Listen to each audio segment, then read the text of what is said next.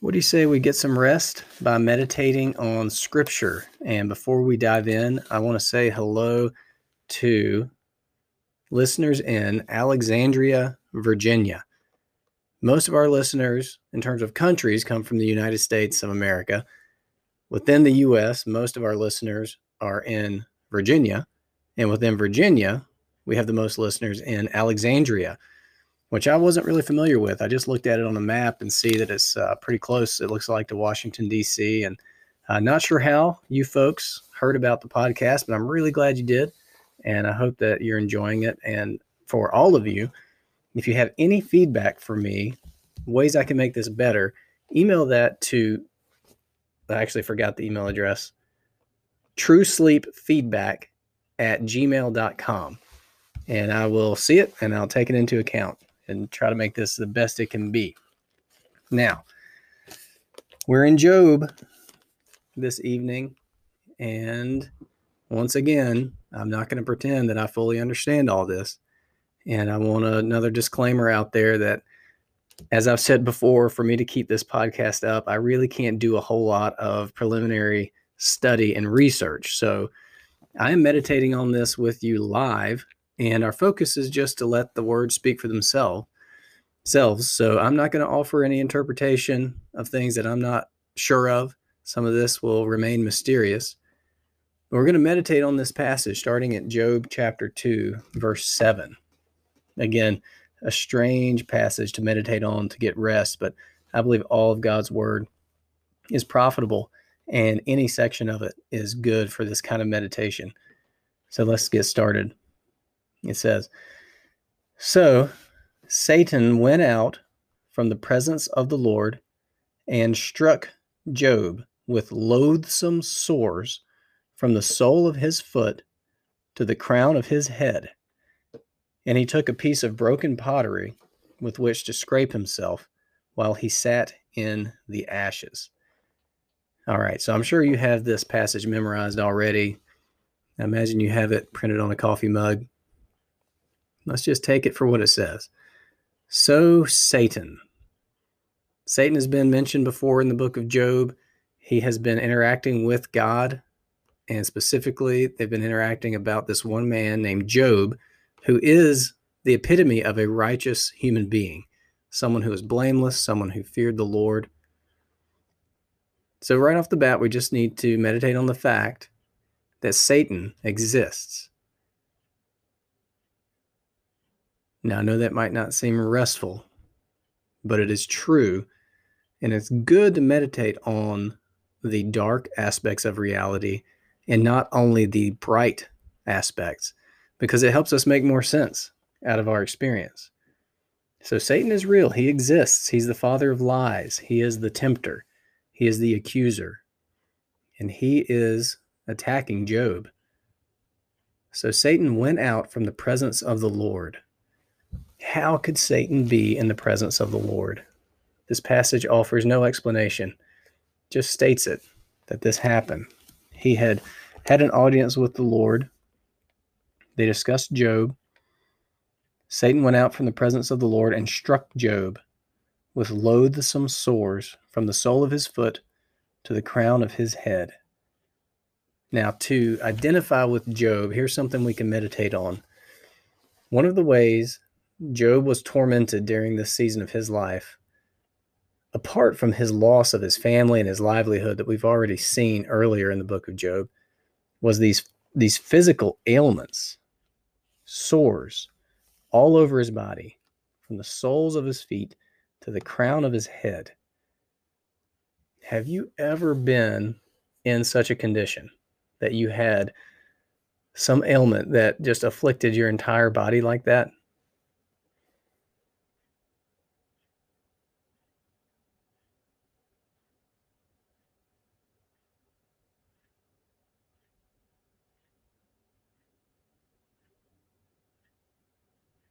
You may be in some kind of physical discomfort right now. It might be helpful for you to just meditate on the fact that that is an affliction that is common to man, and it's not the first time and won't be the last. And in Job's case, it came directly from our enemy, Satan.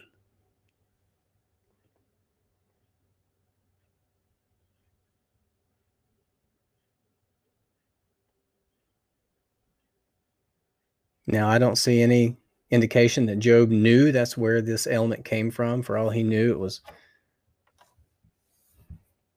environmental, or he just probably didn't really know that Satan was so involved in this affliction. How did he cope with it? In verse 8, he took a piece of broken pottery with which to scrape himself while he sat in the ashes. This is just so evocative. This is actually a part of Scripture that I have remembered better than others, because there's just something so human about him dealing with these sores by scraping it with a piece of broken pottery. Just take a minute. I know it's gross and it's bizarre to meditate on this, to try to rest, but just try to picture this poor man using broken pottery like this to try to soothe and deal with his wounds and his sores.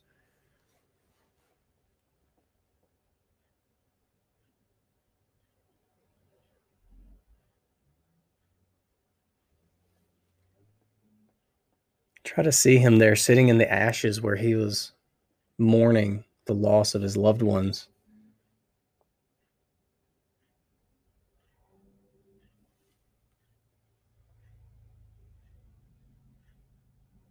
And as if all that was not bad enough, Satan attacking him directly.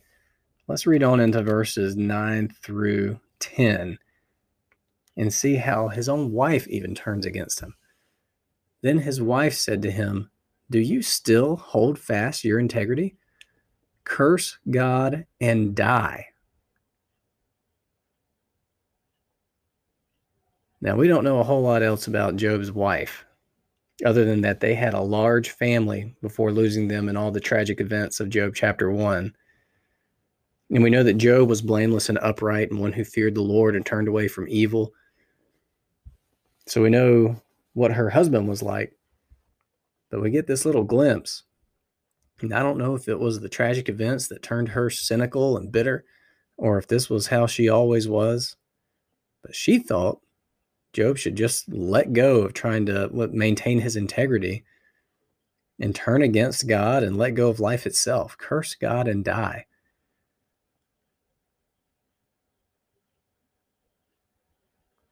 This is really bad. You might be in some really bad situation right now, and it might even be this bad, because people do get into bad situations.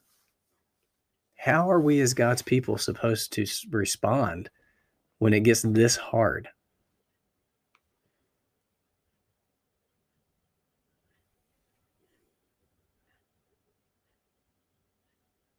Well, let's look at how Job responded. In verse 10, but he said to her, "You speak as one of the foolish women would speak." That's a pretty diplomatic thing to say from Job. He doesn't say, "You're a fool." He says, "You're speaking like a foolish woman would speak." He goes on, "Shall we receive good from God, and shall we not receive evil?" Could also be translated disaster. Now, that is a good question. This is a great question to meditate on. As Christians, we believe that God is sovereign. We believe that He is in control, that even disasters that occur are not a surprise to Him and are not outside of His control. Bad things don't happen because God couldn't stop it. Bad things happen because God, in His sovereign wisdom that surpasses all of our understanding, allows it to happen.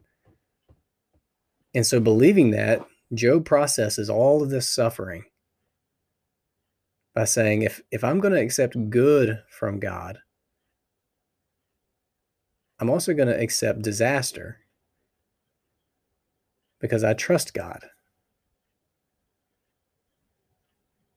And then the passage ends with, "In all this, Job did not sin with his lips." So this was a sinless way to talk in the midst of suffering. Now, we all have some type of suffering in our lives because life in this fallen world is hard.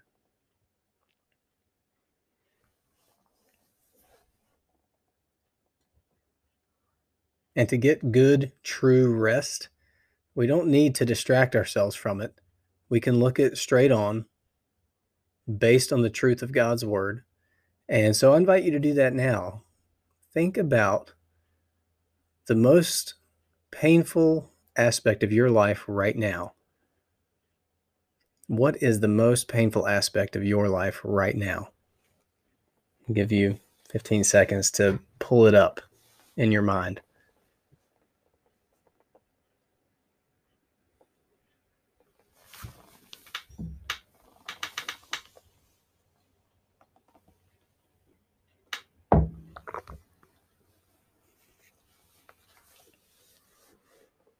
Okay, so you have the most painful aspect of your life in mind. Now, keep that there, but also pull up what is the most pleasant aspect of your life right now, the best part of your life. Give you about 15 seconds to pull that up in your mind.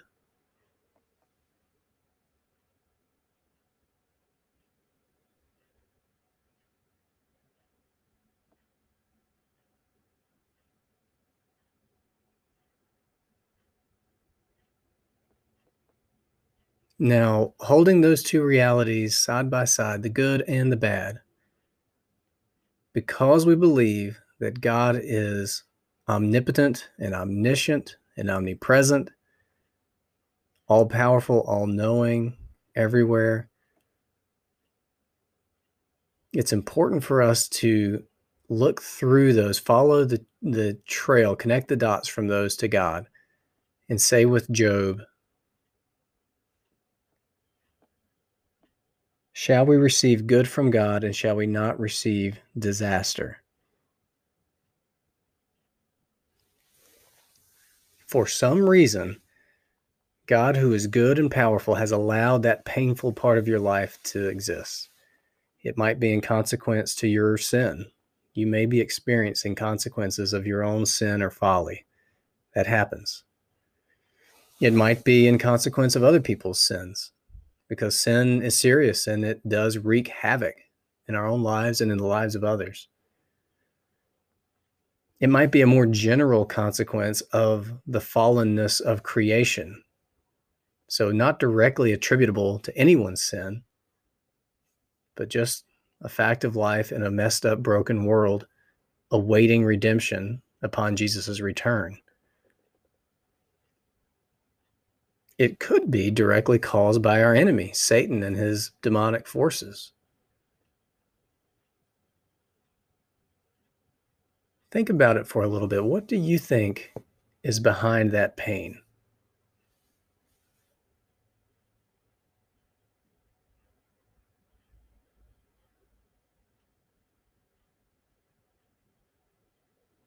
And now the most important question.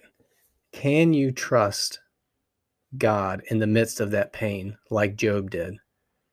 Can you trust that he is still there, that he is still good, and that he must know things that we don't to continue to allow this pain to exist?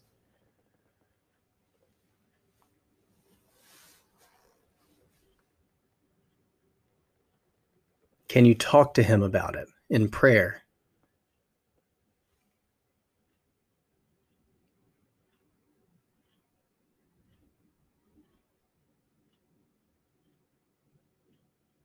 Go to him now in prayer and talk to him about the pain you are experiencing and ask him the questions that you need to ask, and ask him to comfort you and ask him to give you relief.